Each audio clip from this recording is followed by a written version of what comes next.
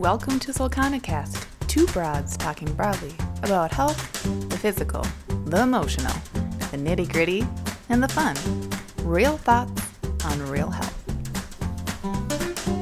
The information provided within this podcast is not designed to and does not provide medical advice, professional diagnosis, opinion, treatment, or services to you or any other individual and is intended for general information for educational purposes only.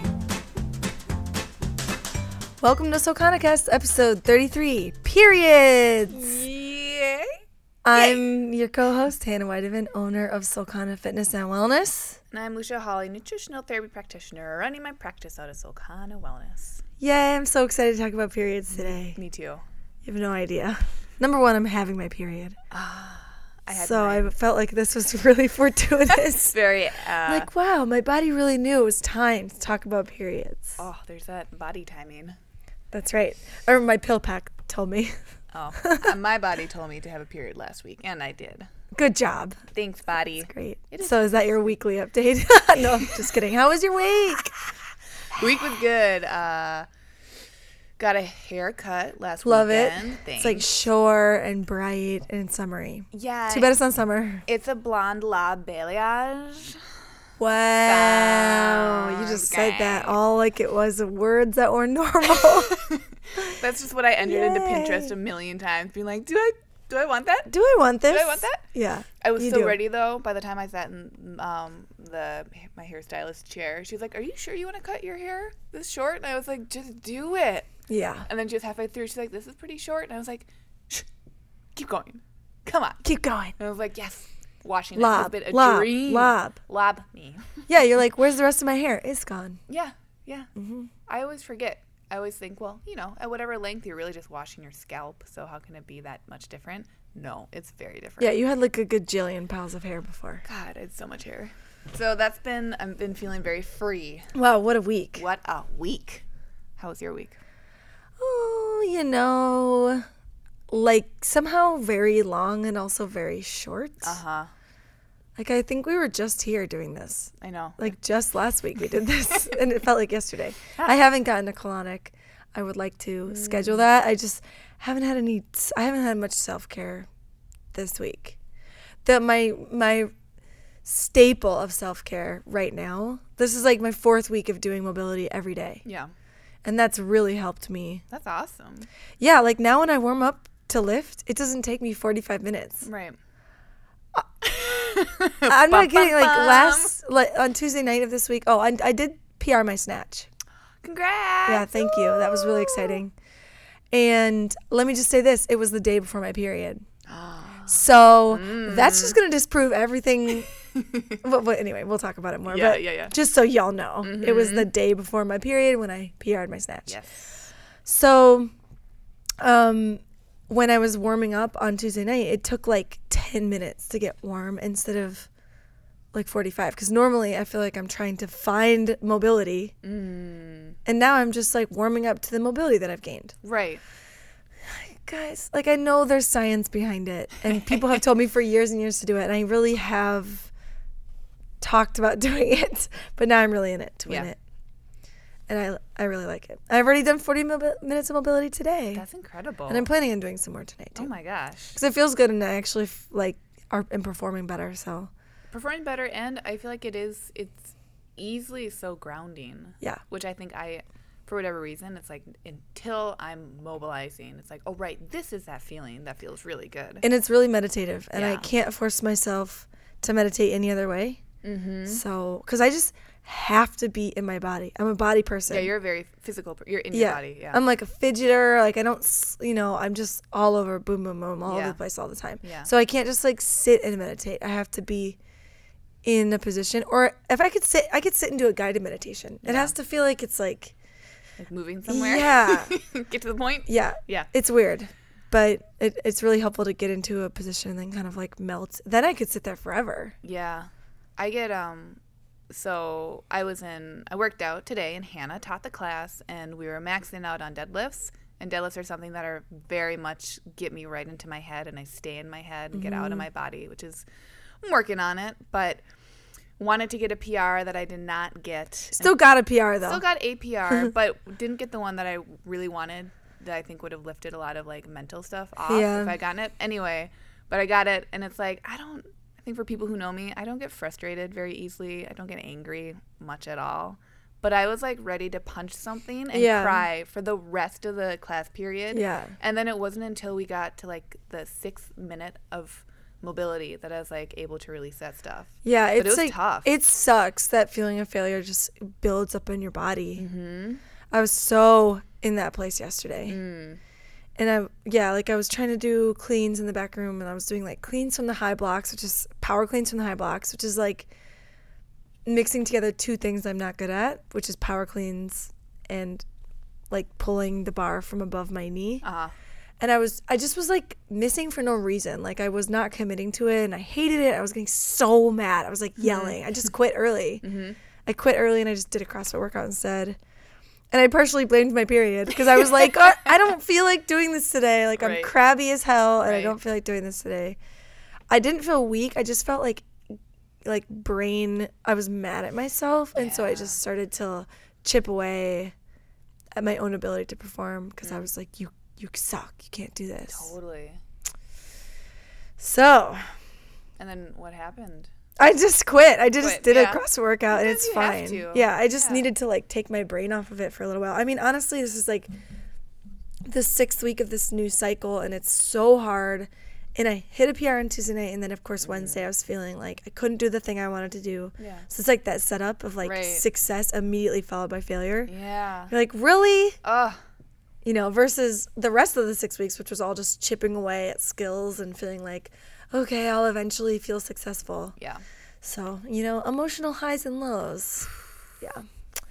So, but I'm ready to talk about periods for sure. Yeah. Get into it. Let's go. Yeah. Well, so I'm going to start this week.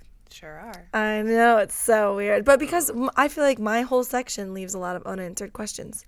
Because as it turns out, yeah, I mean, when we're talking about like the science of periods, let me just say the science of women's bodies, much less the science of bodies that have uteruses in them, like that is such an unexplored world. There's so much missing information. And we were even talking about that. We were like making jokes last week with Natalie Davis. Yeah. About that. About like there's a gynecologist. Yep. Yep. Nothing. And we exactly. And we talk about how we talked about during the breasts episode how there just isn't a lot of good information because there's not a lot of studies done. Because why? Maybe because nobody is financially supporting those studies. Yeah. Nobody is really looking to pay to find out more information about how periods affect a person's body. Right. So, and like there's zero information that I could find about how if you still have a menstrual cycle, but you're like starting to take testosterone, how that affects your performance. There's like nothing. Sure. No. Like Google was like, do you mean something else? No, Google. That's what I mean. Yeah. So my biggest takeaway from just even like prepping for this episode is that there is so much missing information about like the menstrual cycle, and it's infuriating. Yep. And definitely speaks to what's going on in our greater culture. Yeah. Great. Okay. Well, let's just get into it. The question I had basically before I went into this whole thing was, does your menstrual cycle affect your performance as an athlete? Is all of this what you're going to say? Is it going to make me feel like punching something and crying again? Because I just felt that maybe like 4 hours ago. It might, but it'll also make you feel like I knew I was right about something. Okay, good. So look, this is my biggest frustration with looking up this whole thing, is that we've talked about pop science before. Yeah. There are like a limited handful of studies relating to menstrual cycle and athletic performance. All of those studies, from what I could find, are tested on small groups and tested on groups of only like women identified athletes. Okay, so that's like the world we're living in. Yeah. Is studies that are done on groups of like 20 to 50 athletes that are all like female identified athletes. So that's like the world that we have to focus on just to sort of answer what's happening at the moment. Right. Because if I had other information, I would share it. And I'm sure someone does have other information. It's just not easily accessible. No. But based on those few studies, all the bullshit internet people of the world have written and rewritten articles that contradict each other and are not actually supported by the studies. So, like, I can't remember what episode we were talking about pop science. Oh, probably the breast episode. Yeah. Because I think that's the last time I got this heated. Yes. Yep. All the pop science sites like New York Times and like stuff, Breaking Muscle, T Nation, like all those fitness websites or news websites that just use scientific articles Prevention, to kind of women's make health. Yeah. To kind of make conclusions. Yeah. End up leading to different conclusions. Also to conclusions that you can't really say are conclusive based on the actual evidence in the studies. Right. It should just be a different word. Right. Here are some studies. That's it. Yeah. That's all you can say. So that's what I'm going to try to do today. Okay. First things first is that in order to like really get this information, you have to go back to the studies themselves. Yeah. Because even just going to even on the BBC did an article about some of these studies that were done, and it started with this phrase: every woman does not look forward to the dreaded monthly visit from Aunt Flo. Did a man write that? I don't even, can we just talk about how infantilizing the menstrual cycle and period into like a weird, like, nickname? Yeah. Is so frustrating. Yeah. And demeaning. Very much. Aunt Flo or the Crimson Tide. First of all, it's not a tide. No. If anything, it's like a coffee percolator. It's like a slow drip. Dripping along. Slow. It's certainly not something that I am afraid of or dread or see as unusual or abnormal. And that's awesome. And I don't think that even for so many people growing up, that's not the case. And you have to, I feel like it's almost like a personal journey with your period to be like, oh, wait, no, this is natural. Right. And well, this because is fine. someone told you it wasn't natural. Right. Someone told you it was weird and gross. Again and again and again. Probably someone who doesn't get a period. Yeah. Told you it was weird and gross, and then it made you weak, and it makes you unable to make decisions, and it makes you more susceptible to, exactly. You shouldn't talk about it. And I feel like my mom had a good grip on that. She like never made me feel weird about having my period. That's cool. I didn't think my dad ever made me feel weird about having my period. I feel like I've been sort of TMI about my period since I was little. Awesome. I was like the first one to tell my friends, I got my period. And then when they were going through, getting their first periods, they were able to like come to me and talk to me about it. That's awesome. And I never was like my mom never made me choose.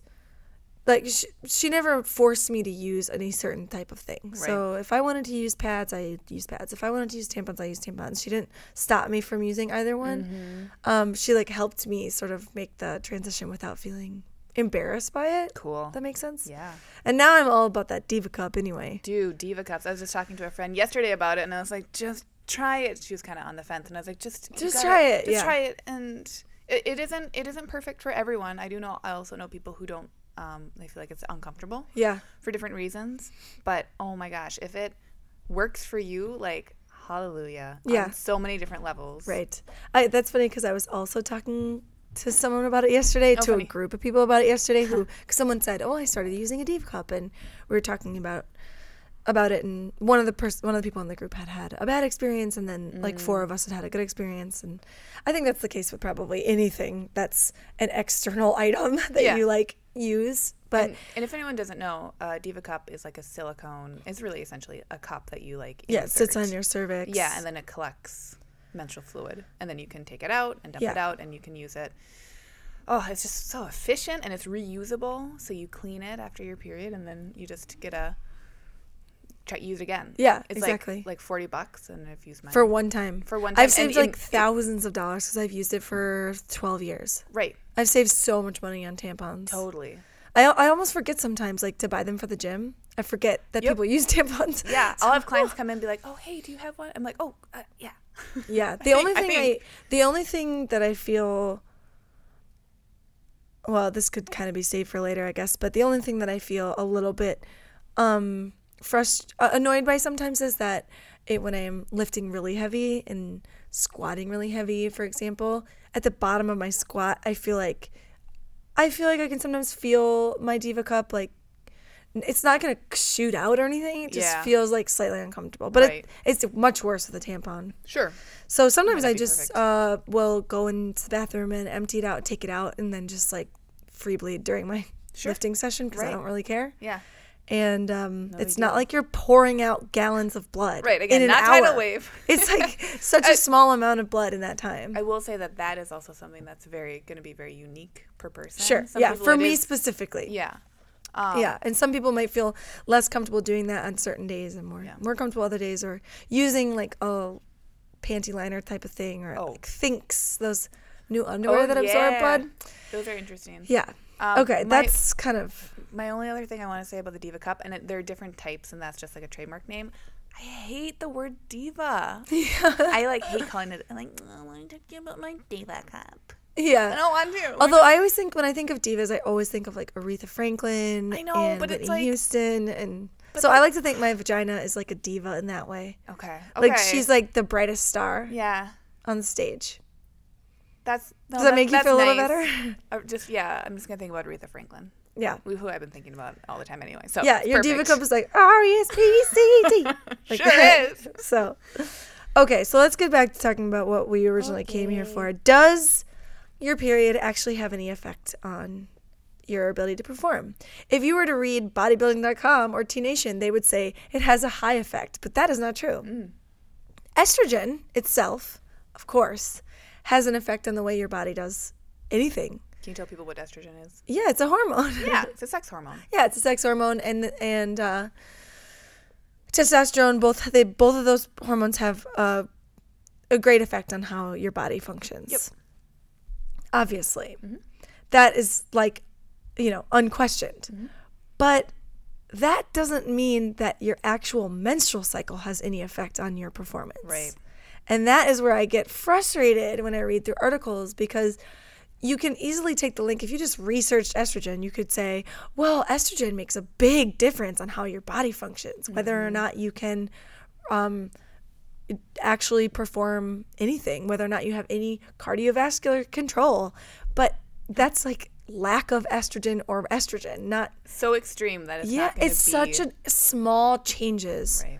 Estrogen and progesterone takes such small dips and highs during your menstrual cycle that it's completely irrelevant from the question about whether or not estrogen affects your body. Right. And that's what frustrated me when I look through everything online, is that there's a confusion between what estrogen does to the body and what your menstrual cycle does to the body. Right. Estrogen has a large effect. If you have really low estrogen or really high estrogen, that's going to change your performance. But that's not something that you just get on the day of your period or not. That's something that you have been dealing with, or your body has been dealing with for a while. Just like if you go from having higher levels of estrogen to then switching to higher levels of testosterone, your body is going to change. The way you perform is going to change. The way you look is going to change. But none of that happens within your menstrual cycle. Right. Okay. So let's just clarify that.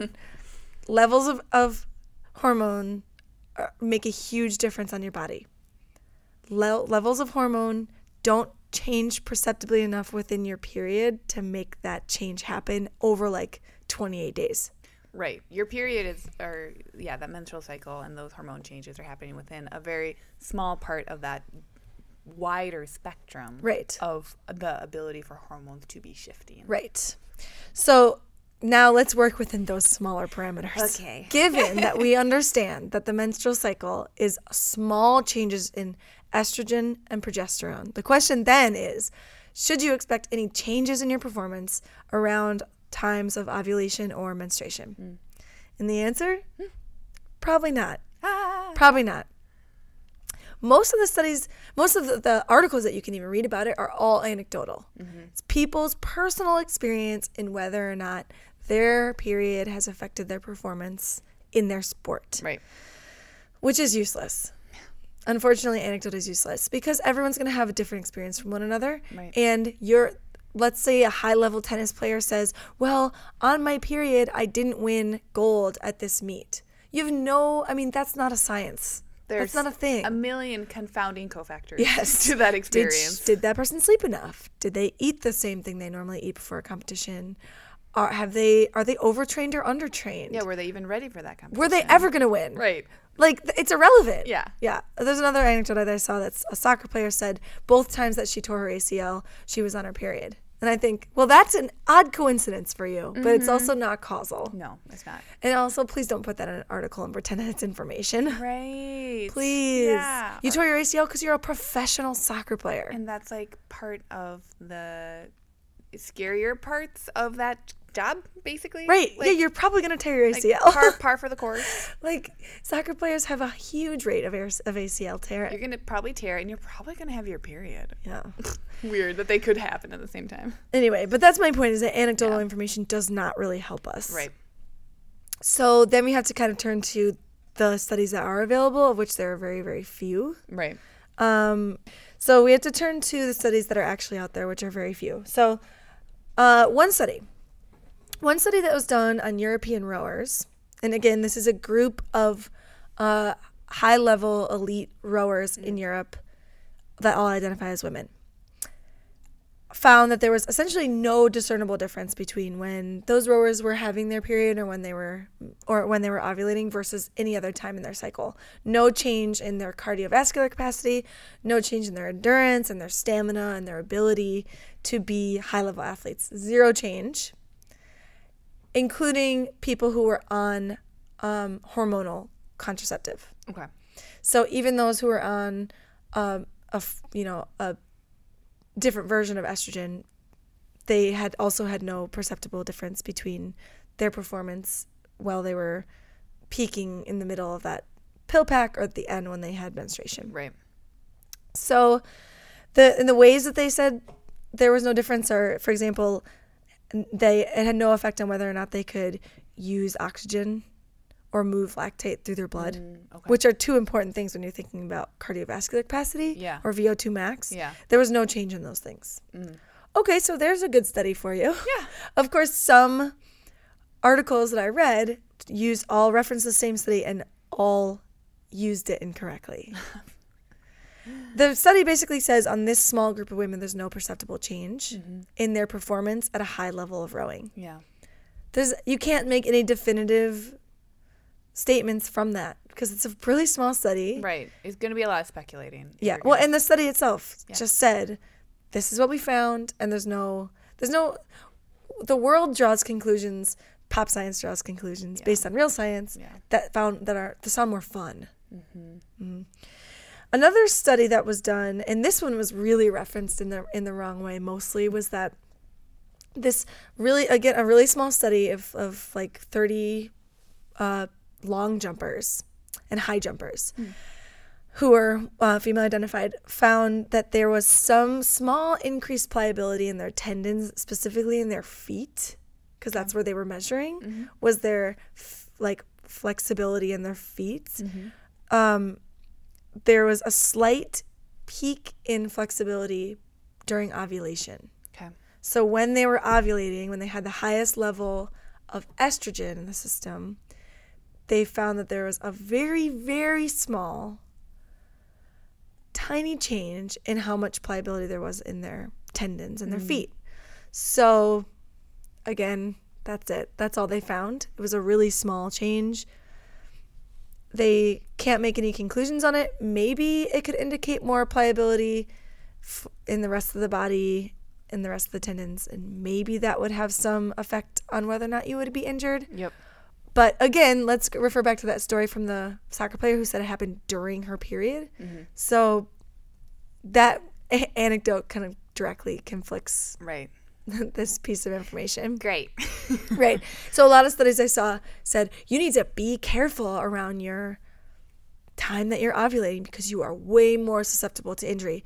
But that's not true. The study said that's a possibility, but we don't know that from this study. Yeah. Because they didn't purposely injure those people during that time. They would have had to try to injure them. That'd be a different study. Yeah, that'd be a different study. They would have had to try to injure that tendon. Right. So that's one piece of information. A third piece of information that we can refer directly from a study is that one tiny study in 2005 tracked cyclists. And what they found is that some of them found slightly increased performance times, increased speed on their trials right before ovulation. Okay. So here we are again. Right. Increased estrogen slightly increased in estrogen right before ovulation. Maybe when their progesterone is dampened, maybe they're having some effect in their ability to have a race time. Mm-hmm. Some of them. Right. And it was pretty small. Yeah. You see where I'm going with this? I sure do. Okay. The other study that I found that I really liked and wanted to share is that your tendon growth, like your muscle and tendon growth, are really, dependent on your hormones. So testosterone will allow you to increase your muscle and tendon growth faster than estrogen will, which is why generally people who have higher testosterone have greater muscle mass and better tendons or stronger and thicker tendons. Yeah. But one study that was done of people who had high tendon and muscle growth and then stopped working out found that actually people who have higher estrogen have an easier time maintaining their tendon and muscle when they're in their off, when they're taking a break. Gotcha. And it's less likely to degrade as quickly. That's really interesting. Yeah, and the thing they suggested might be the reason why is because biologically, like someone who has high estrogen, like would have adapted to having an off time during pregnancy, an off time when they're not as physically active. So the body is like accounting for that off time, Right. and helping maintain some of the muscle mass and tendons so that when they're back in the on time, they can recover and come back really quickly. Yeah. Which I could probably say is a bit anecdotally supported by the fact that we have a coach here who just gave birth and she's somehow stronger than ever. And stronger than everybody I've ever met. Yeah, total powerhouse 24/7. Yeah, and really wasn't affected at all. Nice. I mean, I'm sure she would say otherwise, but just from an outsider's perspective, her performance hasn't really been affected very, very greatly. Right. I liked that study. That's why I brought it up. Yeah. It's kind of irrelevant. That helped me. I felt, I had, of course, I think I've talked about a little bit my own health struggles this past fall, and I ended up taking quite a few months off of CrossFit and felt very guilty about it. But then coming back into it, I'm not doing it at high levels like so many people are. But it's like, oh, it's okay. You're fine. It's fine. Yeah, exactly. It's fine. It's not like all your muscle wilts away. Exactly. Just melts off of you. Exactly. So these are the things we do know. Yeah. We do know that there have been studies done that have shown that there's no discernible effect throughout the menstrual cycle on high-level endurance athletes. We also know that there's maybe a tiny effect on the ability of the tendons to remain tight and tense, but it's a very small effect, and there's no evidence outside of this one study because no one has ever done another study to follow up on it.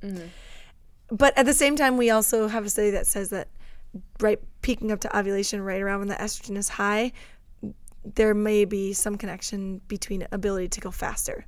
Nothing about when you're actually having your menstruation, when you're actually having your period. There is no evidence connecting having your period and having a worse athletic performance whatsoever. Right. None whatsoever. Yeah. So we can't really say anything about it. We can't. Except for that there is no evidence to support it. So anyone who tells you otherwise is coming from either their personal experience or anecdotal experience or bullshit. They're making it up. Yeah, and I would say if they are someone who does have that personal experience and they're like, oh, things, I don't feel as strong or any of that during when they are having their period, I would also be curious if they, because of other symptoms that they're feeling. Yeah, I think it's all symptoms of PMS. PMS, yes. that they're just like, oh, I feel gross in 100%. general, but maybe not really seeing that might not be affecting their strength per se, or their 100%. ability to maintain in a workout. Yeah, and there's a difference between your menstrual cycle and your PMS symptoms. Right. So if there's no discernible difference in your performance, so then if you think about your PMS symptoms, maybe you're feeling a little crabby and you just don't want to do it that day. Yeah. Or maybe you're feeling fatigued. You're tired, or you have a big headache. Yeah. Or maybe you woke up and bloated. you're like boom, ready to go because your symptoms of PMS are like exhilaration. I mean, it's very individual. It's individualized. Yeah. Exactly. Yep. And you may have a different mindset if you're going into a competition.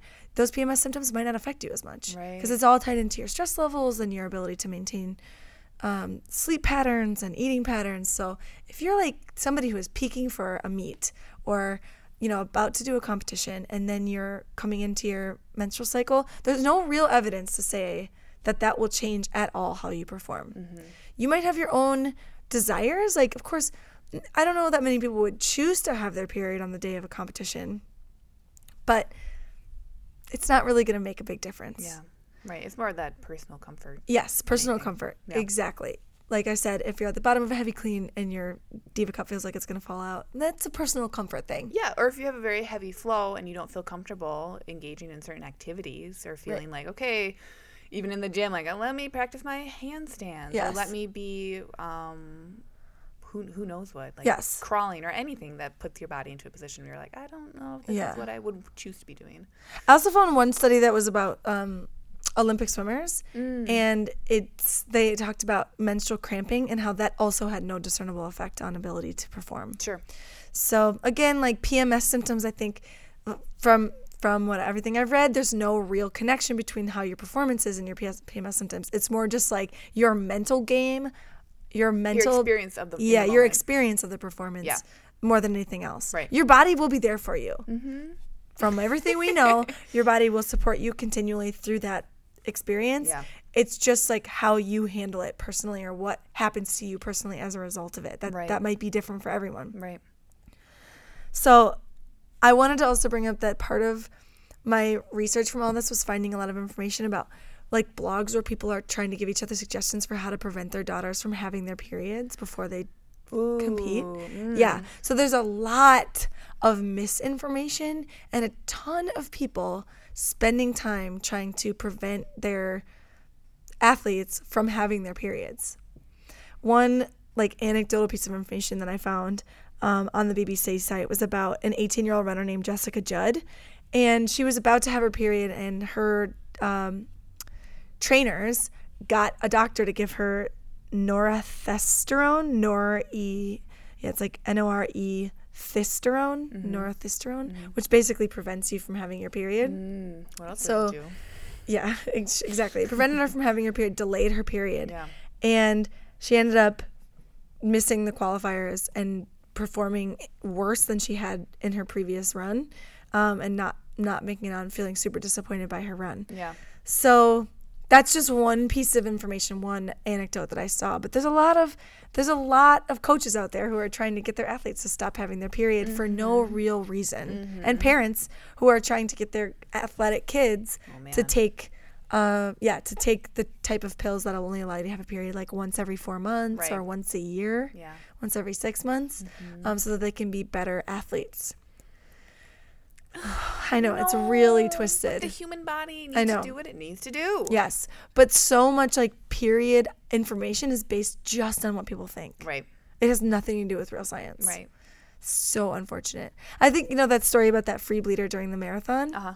That was such a great story because she did a whole marathon, like a total badass, free bleeding the whole time. Right. And it didn't have any effect on her ability to perform. In fact, it probably helped her perform because she didn't have to worry about stopping to deal with a tampon or tampons can like rub and cause chafing, and certainly pads would definitely do that. And Diva Cups could do the same thing for people. You don't know. Yep. So I think people are starting to maybe talk about it and flip the script, but it is still definitely a taboo conversation to talk about your period. I feel like even in our gym, which is so open and people are so, open to talking about how they're feeling or what's going on, I still don't hear about periods very much. Yeah. I mean, I try to talk about it literally every time I have it, but, it's because I like to talk about my period. Right. But, yeah. We definitely, I think the one thing that we do that is really different is have a lot of like period accoutrement in the bathroom without any shame about it. It's like, this is the tampons area. Because guess what? More than half of us might be wanting to use these. For sure. A lot of people might be wanting to use these.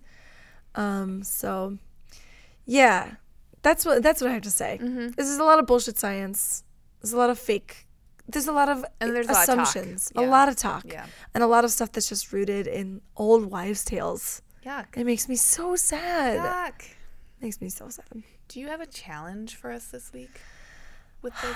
You know, I think my challenge would be more like a long-term one. If you're a period haver, if you have your period, or you sometimes get your period or whatever, I want you to kind of like think about your next month and see if you can just keep like tabs on during or around your ovulation or during or around your menstruation. Do you actually notice any discernible difference in the way you feel? Mm-hmm. And then does that at all change the way you perform? Right. Truly. Yeah. Okay. I'll take that challenge on. Okay. I'll hope some listeners do as well. Yeah. You know, it would be interesting if there was like real science done. I mean, real science done on menstrual cycles, and we found out that actually there was some difference, and then we could like, you know, time our performance around that and just be the best, you know? Mm-hmm. I just don't think it's ever going to happen. Yeah. There needs to be a whole organization that's dedicated solely to understanding the uterus and vagina and like women's bodies and trans bodies, and I would support them with so much money. Oh my gosh. Yeah. I'm going to give them all the money. In all realms too. I mean, like think of like orgasm or any of that. Oh yeah. Just like, oh my God. Right? It's like we should have an orgasm episode because totally. Oh God. There's so many. There's so much bunk. There's like so many myths even about like athleticism and orgasm. I can't even tell you. Oh, I see. I want to hear about that. Okay. All right. That'll be an episode. Okay. Stay tuned for that. Stay tuned. Okay. So what I want to be focusing on with a period, because it can be such an expansive subject. There's a lot to say. There is a lot to say. I had a hard time figuring out exactly what I wanted to talk about too. Yeah. A lot of facets. So what I want to be focusing on is PMS, because I think like we were talking about before, that experience of being in a gym or being in a situation and just feeling so uncomfortable in your body and what can be going on. I want to talk about some strategies and things that you could be thinking about to see if you want to be managing that PMS. So PMS stands for premenstrual syndrome. There's a related yet something that's more of it's called more of like a disorder, which is PMDD, which some people have. Yeah, premenstrual dysphoric disorder, which is a even more severe form of premenstrual syndrome. So, which is where it's really impacting how you navigate your day. Anyway, but we'll be focusing on PMS. The main thing with PMS is that it's a whole myriad of different symptoms that you can be experiencing. Can you list off some, Hannah? Fatigue. Yeah. Pooping a lot. Cramping for some people. Mm-hmm. Maybe some mood issues. Feeling down in the dumps. Yeah, moody. kind of depression. Well, not depression really, more like sad. Depressive feelings. Yeah. Depressive feelings. Headaches. Bloating. Migraines. Yeah. Maybe some achiness, breast tenderness. Feeling very heavy. Yeah. Yep. Just like kind of like bogged down by your body. Yeah. So spans a whole range of uncomfortable feelings. And I do feel like in our general culture, we will talk about PMS, or, you know, people will make jokes about someone being PMSy or something that's really, really, really gross. But PMS is something that is common, but not necessarily normal. So if someone is experiencing a lot of symptoms of PMS, a lot of the ones that we just mentioned, or maybe some others, acne, anything like that, more breakouts, I think that can be a clue that they could be looking at what's going on in their bodies and why their body is kind of signaling them, like flagging them down during that week before their period starts, being like, hey, I'm uncomfortable. Because that's not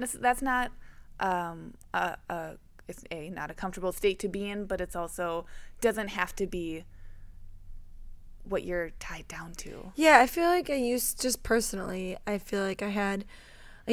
have a lot of fatigue when I knew I was about to have my period. I would get like a ton of fatigue and feel so draggy and really bloated. And that was before I ever did any fitness related stuff and had like terrible food.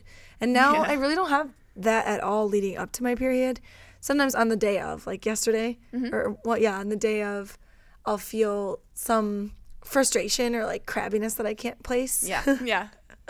But it's usually short-lived. Like yesterday, it was really just like 10 hours of me feeling a little crabby at myself about my lifting and stuff. But I never feel bloated anymore or crampy anymore. It's not like you have to navigate your life differently. Right. Whereas when I used to have to, when I had really terrible food habits. What would you do how would you change things?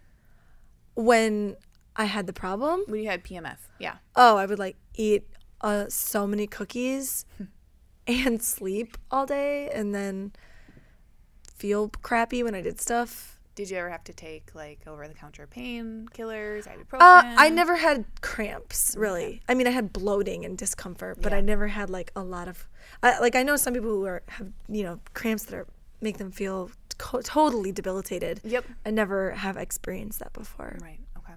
So I didn't really take any. Even when I did have cramps, I really didn't take much. Yeah.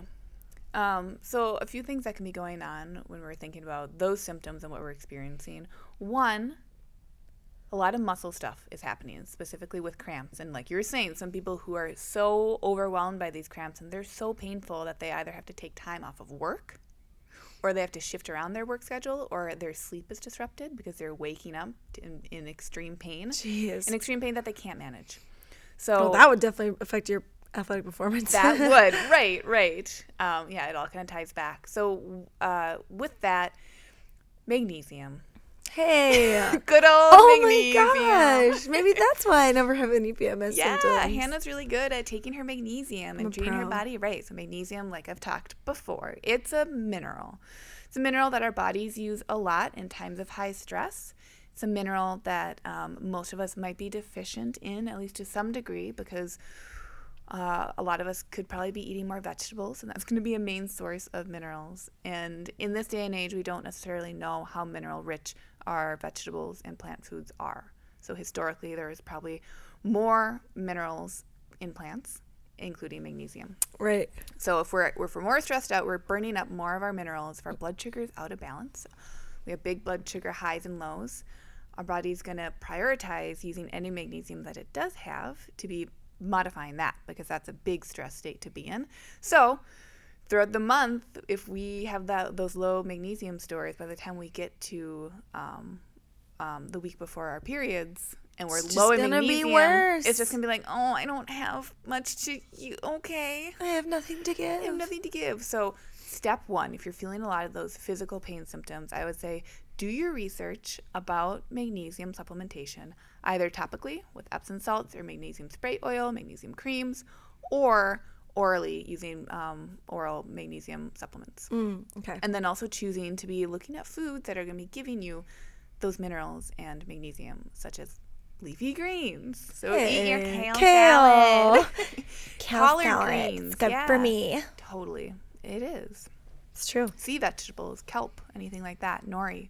Get some sushi. Ooh. You can have fun with it. Okay, good. People. Come on, people. Okay, so magnesium is step one, I would say, for most people. That's great to know. That's easy. That's an easy peasy fix. It's easy peasy fix. Just one little sup a night. And it's affordable. It's very reasonably priced. Oh, yeah, it's so cheap. You can find it.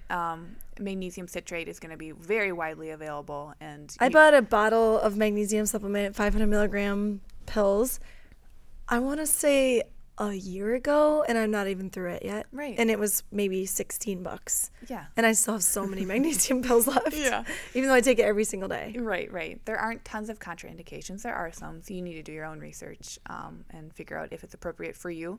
But I think that can cover so many bases alone, is looking at what is this, and what that is a nutrient deficiency. So we're saying, okay, our bodies are able to get through the month to month, and they'll do their thing, but they might not be able to be working at that peak or ideal because there's this lingering deficiency. Yeah. So that's where a supplement can be helpful, just to kickstart and say, hey, look, body, you're getting what you need. And it can bring you back up to a nice level so that once you do incorporate some more plant foods, you're making sure food is locked in, that then it can be sustainable. So magnesium is number one. And also can just feel great for muscle soreness and for helping you fall asleep and stay asleep and for keeping blood sugar levels regulated. It's the best. It's the best.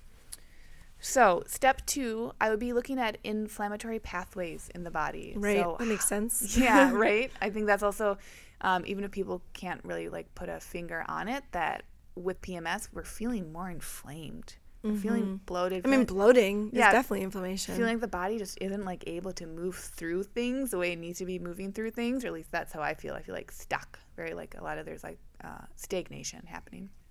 So the common use in American culture is to take something like a over-the-counter painkiller. Like Midol. Like Midol. Ibuprofen. Like Excedrin, ibuprofen, Advil, aspirin. Yeah. Any of those which might be, they're modifying inflammatory pathways in the short term, but in the long term, again, they're like a Band-Aid. So they're not really looking at, well, why am I so inflamed? Right. Or why is my body not able to manage this inflammation? Because we want our bodies to be able to have those inflammatory pathways where they do inflame. That's a healthy response.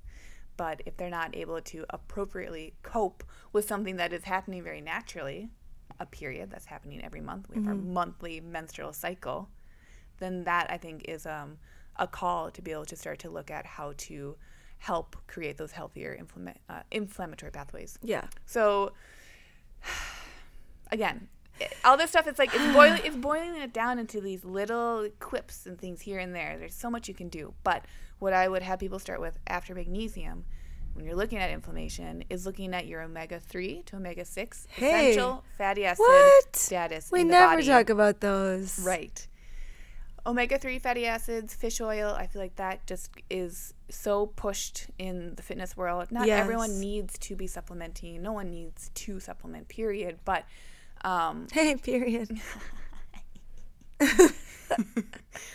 but the reason it's so advocated for in fitness is because what are people doing when they're working out hard? They're breaking down muscle. Right. And they're they're seeking out that inflammation because of that muscle breakdown. And people always talk about it for joint health too in weightlifting. Sure. Yep. So joint and muscle health.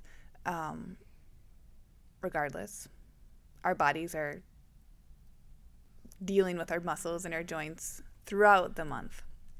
So I would say making sure that you're looking at if you're getting any refined seed oils that are coming into your diet, specifically if you eat out a lot at restaurants. Typically the oils that are going to be used there, unless you ask, are going to be things like soybean oil or cottonseed oil or maybe some peanut oil. Right. Corn oil, vegetable oil. All these are very, very refined seed and grain oils that are very high in omega-6 fatty acids, which, here's where it gets a little bit tricky. We want omega-6 fatty acids. They're not bad. But when we're getting them from those sources, they are incredibly damaged. Oh, yeah. And then we eat them. Yeah. And our body's like, well, I guess I'll make cells out of this damaged good. I Because this is like the only building block I have. Oh, and I'm hungry. Right. It's called essential because we need to be getting them through the foods we're eating. So it's not something that our body can be manufacturing. Yes. To some degree, our body can make a little bit of saturated fat.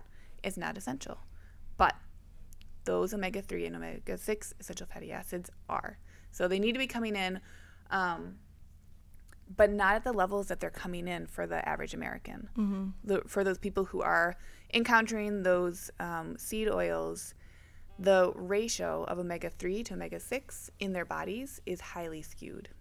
And I know I talked about this during our omegas episode. So what do you know? Go back and check it out. Go back and listen. So what this means in practice is that someone could be cutting out all of those poor quality omega-6 fatty acids and allowing omega-6s to come from things like nuts and seeds and maybe a cold pressed oil here and there. And that's it, because that's way more in tune with how we were encountering omega-6s previously. Right. At the same time, they also need to be looking at bumping up how many omega-3 fatty acids they're getting, because in that standard American diet, the omega-3s are insanely low because we're not getting good quality meats or fish. Yeah. We just don't eat much of them at all. We're still not getting those nuts and seeds, which are also going to have some omega-3s depending on the type. So there's that big, unfortunate difference. And when our cells are being built out of that, that's going to skew how our body reacts. Definitely. It has its inflammatory pathways. So increasing omega-3s, go listen to the Omegas episodes. So you know how to do it. It's a great app. It's a great app. Thinking about if you do want to be supplementing to kickstart that increase of omega-3s, starting to rebalance it with getting quality 3s and 6s, and also taking out that huge amount of really refined 6s. Mm-hmm. Make sense? Yes. Okay, cool. Great. And then the final thing I want to talk about is looking at liver health. Oh, that makes sense. Because now tell me if I'm wrong. Oh, I will. But your liver processes your excess hormone metabolites. Yes. Very good, Hannah. Thank you. Thank you. So our livers they take part in many processes, one of which is processing any toxins. And I'm using that term loosely. Not in the woo-woo way? Could be in the woo-woo way. It's pretty loose right now. Yeah. It's open to everything. But when I'm talking about toxins, I'm talking about toxins that are environmental, so that we might be encountering from carpets off-gassing or a bus driving past you and you breathe in all the fumes, all that stuff. But also we have these toxins that are occurring inside of our system that our liver also needs to process. Yeah. Like dead cells. It needs to get rid of those while we make new cells. And we also can have excess and old, used up hormone metabolites. Hey, I've been there. Yeah. And yeah, hold on to that story if you want to share it. Yeah. So excess hormone metabolites, hormones are made from fats. So an excess hormone metabolite is going to be a fat-soluble thing. When we're thinking about liver detox, and you can go listen to the liver episode for more detail.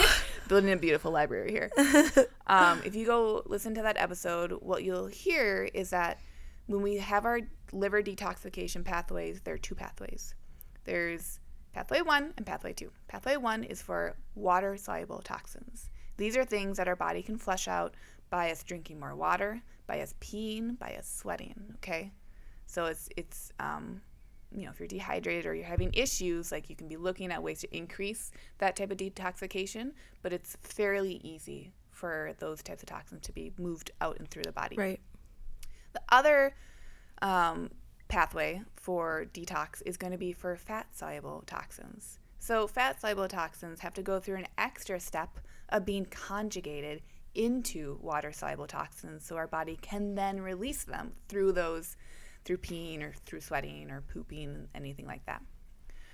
That's where things can get hairy. If our liver is really bogged down because we're stressed out, because we have blood sugar levels that are all over the place, because it plays a huge role in all that, because we're not sleeping well, because we're not getting the nutrients that we need to support it. No. Then the priority will not be to remove those fat-soluble toxins.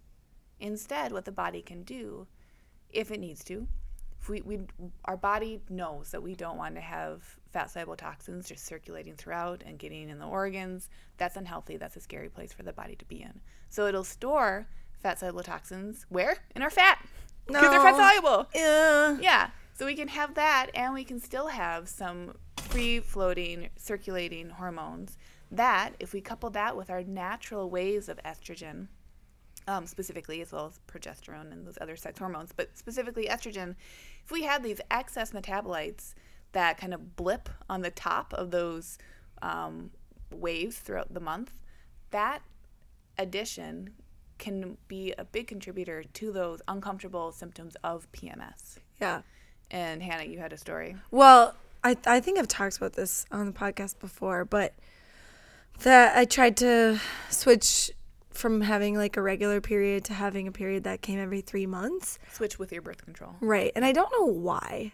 Honestly, when I look back, I'm like, why did I do that? I think my OB suggested it, and I sort of just went along with it, and it made me feel so bad. I felt so sick and nauseous, and I was very, like, feeling really low, and I thought I was pregnant, and, like, I was dizzy all the time, and then as soon as I stopped doing that and took that calcium deglutarate, which was basically helped me break down all that extra stuff, I felt so much better. Yep. I couldn't believe it. I'm like, wow, this feeling is so bad.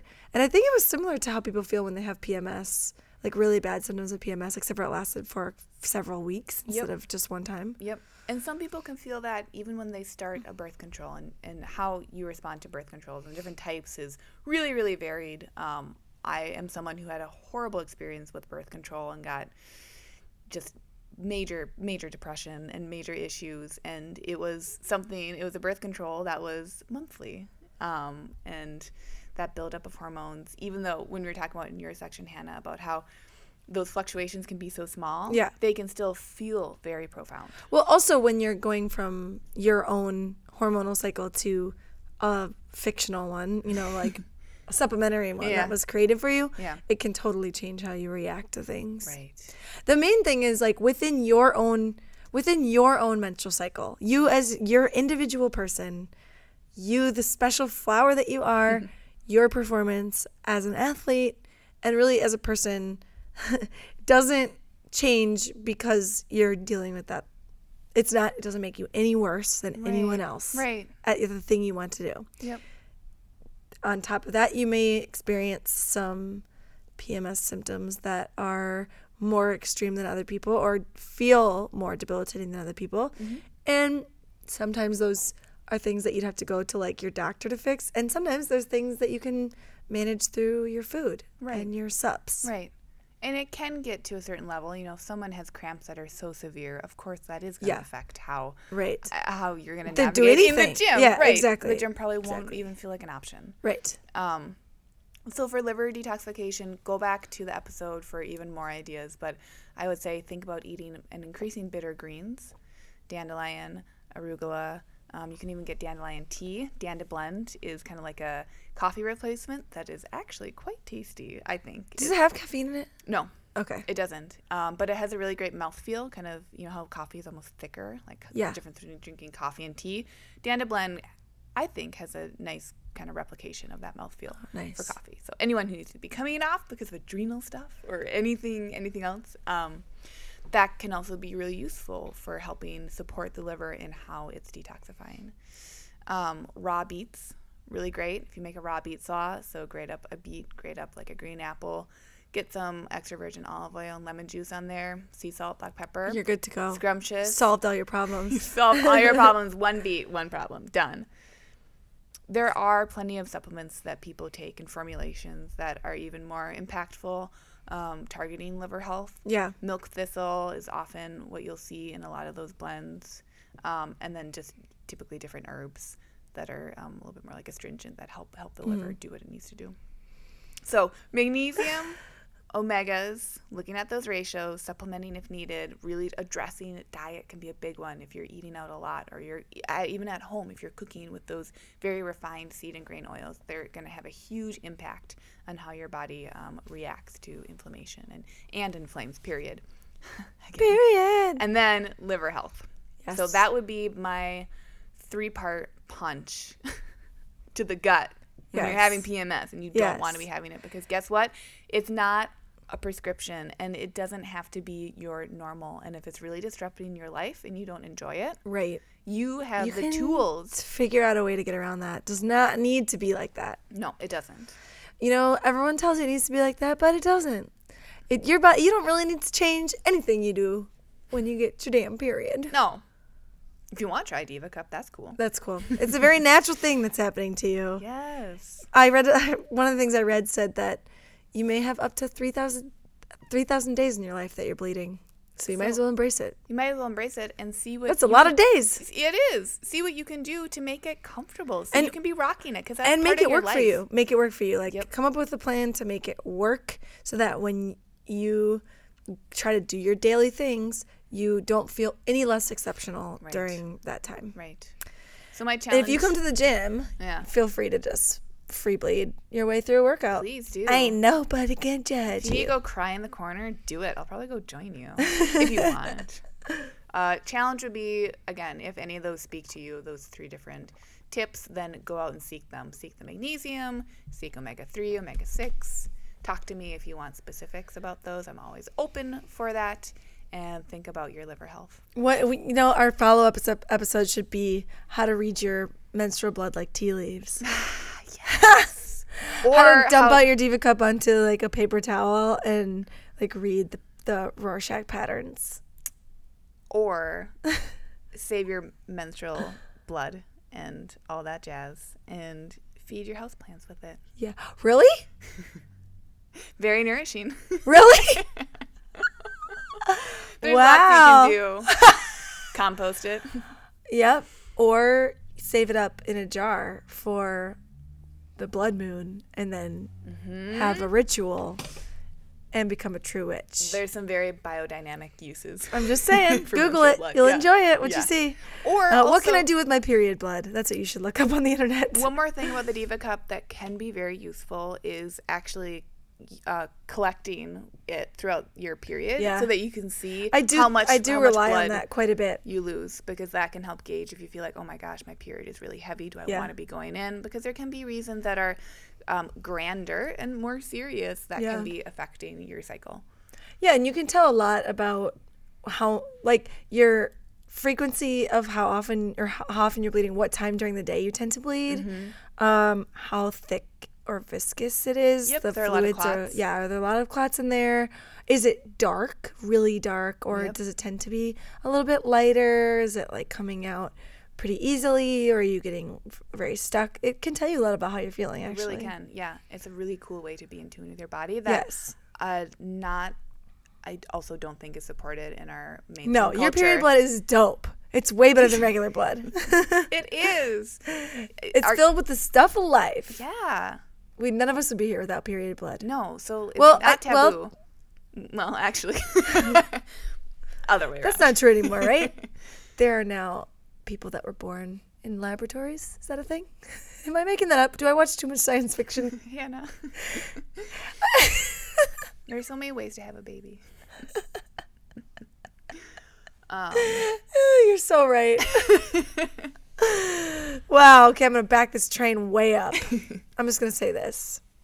I love periods. I do too. I don't think they're weird or gross at all. I think they're great and awesome. You should embrace yours or embrace the period of someone you know.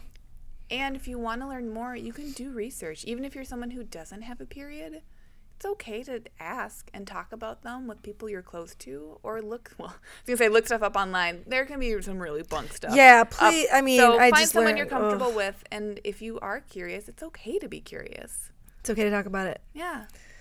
Yes. And you do you, buddies. You do you, buddies. It's all about you. All right. That being said, this brings us to the end of our episode. It was such a good episode. You know, Taj Ruler is always helping us out here on the back end. And she's just the best. And it's like, Taj Ruler is like the first day you get your period, because it's a good thing. Yeah. You should subscribe to us on iTunes. And someone tweeted at us this week. Good.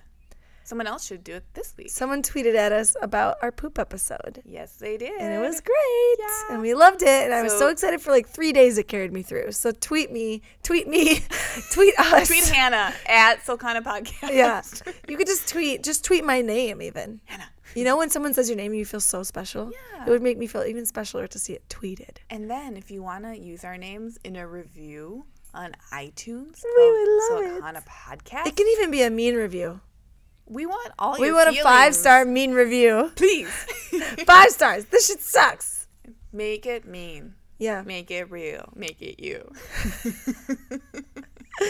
All right. Be careful, because I might collect all my period blood and use it in a ritual. Yeah. Watch your houseplants. Okay, bye. Okay, bye. Sulcana Cast is produced by Taj Ruler. Subscribe on iTunes or visit sulcanacast.libsyn.com.